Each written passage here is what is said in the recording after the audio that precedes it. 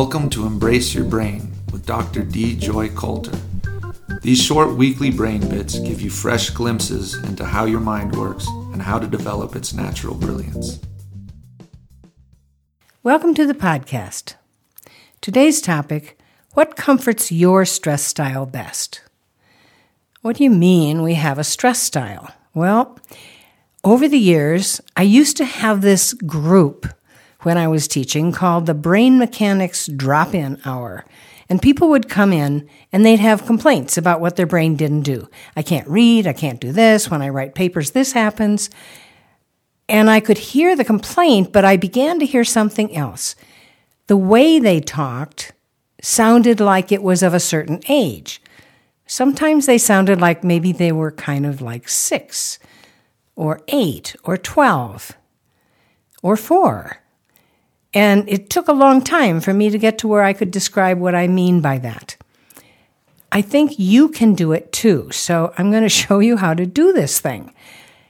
When you're caught up in the frenzy that you probably do get caught up in these days, you're doing certain things.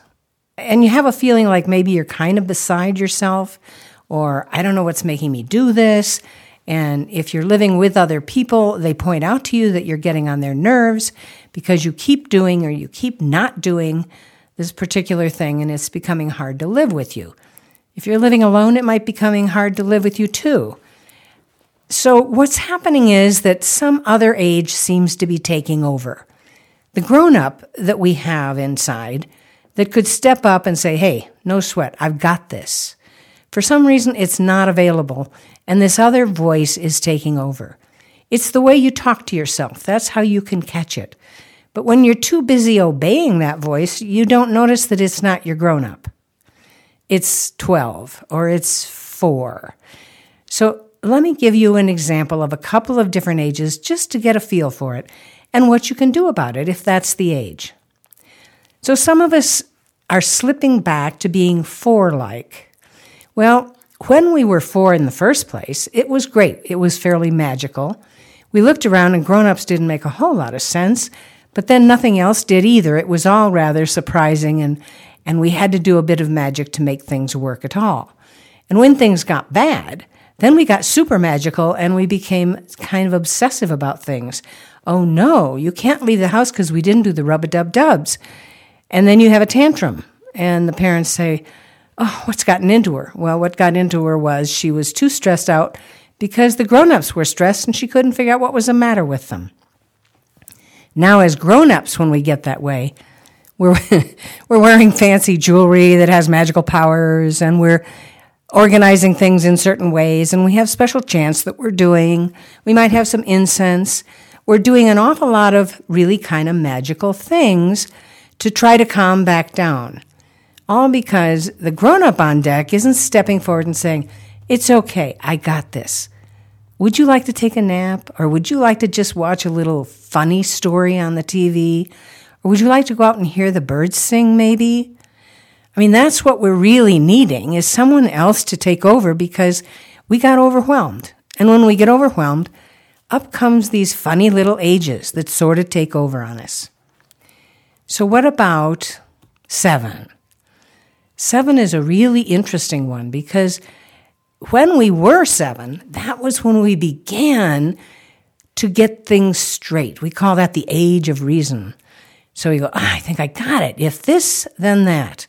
Well, that's great as long as life doesn't come along and say, oh yeah, you think you got it? Watch this. And bam, up comes something that throws all of your thinking out the window. Well, you could be having a 7 pattern now where you'd say, hey, fool me once, shame on you, but fool me twice, shame on me. And I'm not going to get behind this one. I'm going to be on top of it, and all day long I'm going to do things that work. I'm going to make sense, I'm going to study, I'm going to practice, I'm going to wipe out all the cardboard with my sanitizer, I'm going to watch all the videos about which foods to eat, and we're exhausted. Because the 7-year-old just can't get a grip on all that. It's way over its head. And again, we wish, couldn't the grown-up show up and just say, it's okay, I got this? And let the 7-year-old just please take a break, Maybe take a nap, maybe have a treat. Couldn't we bake some cookies? Something that will allow the 7-year-old to just be 7 instead of be in charge. So if we can listen, we can get a grip on it. Maybe what you're doing is being obnoxious to other people, and you don't want to be hard on them. It's obvious that they're getting nervous and scared about you. Well, it seems to me that you've got, no matter what you're living in, a one-room apartment, a mansion, somewhere there's a bathroom.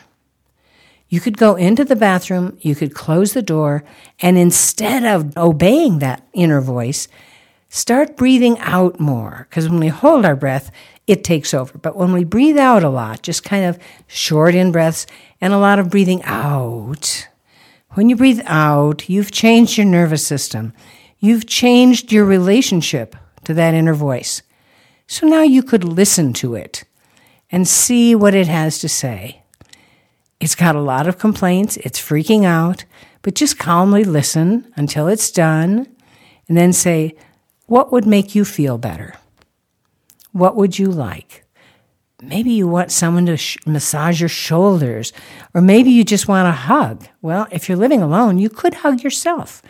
And you could also wear warm enough clothing that you're not cold, because if you feel really young inside, you want to stay warm.